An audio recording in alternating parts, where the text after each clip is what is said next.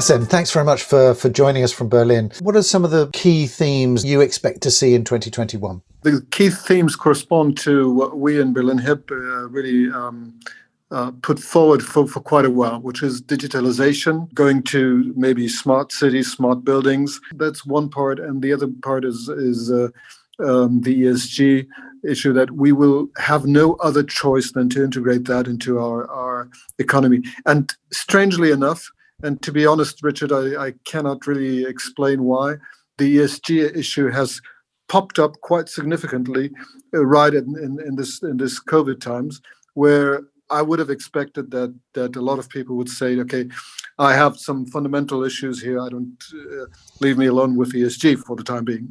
Yeah, but the contrary is actually true. We see a lot of companies, a lot of corporates coming up with ESG compliant bonds.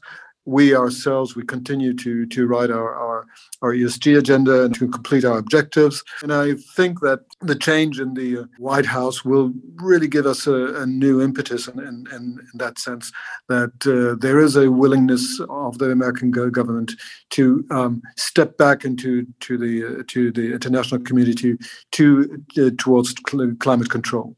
So that's going to be the two issues, which will drive to a factor which I personally think will be more and more important, is that the living and working spaces have to be worthwhile, have to be sustainable, and will put, hopefully, it's maybe a idealist thought, but I would hope that it will put the human being and our environment back into the focus. And that's interesting. And do you think that's going to be one of the key drivers for both investors, but also for the banks and financing side, in terms of the types of assets that they'll be financing? I would expect it's going to be a slow development.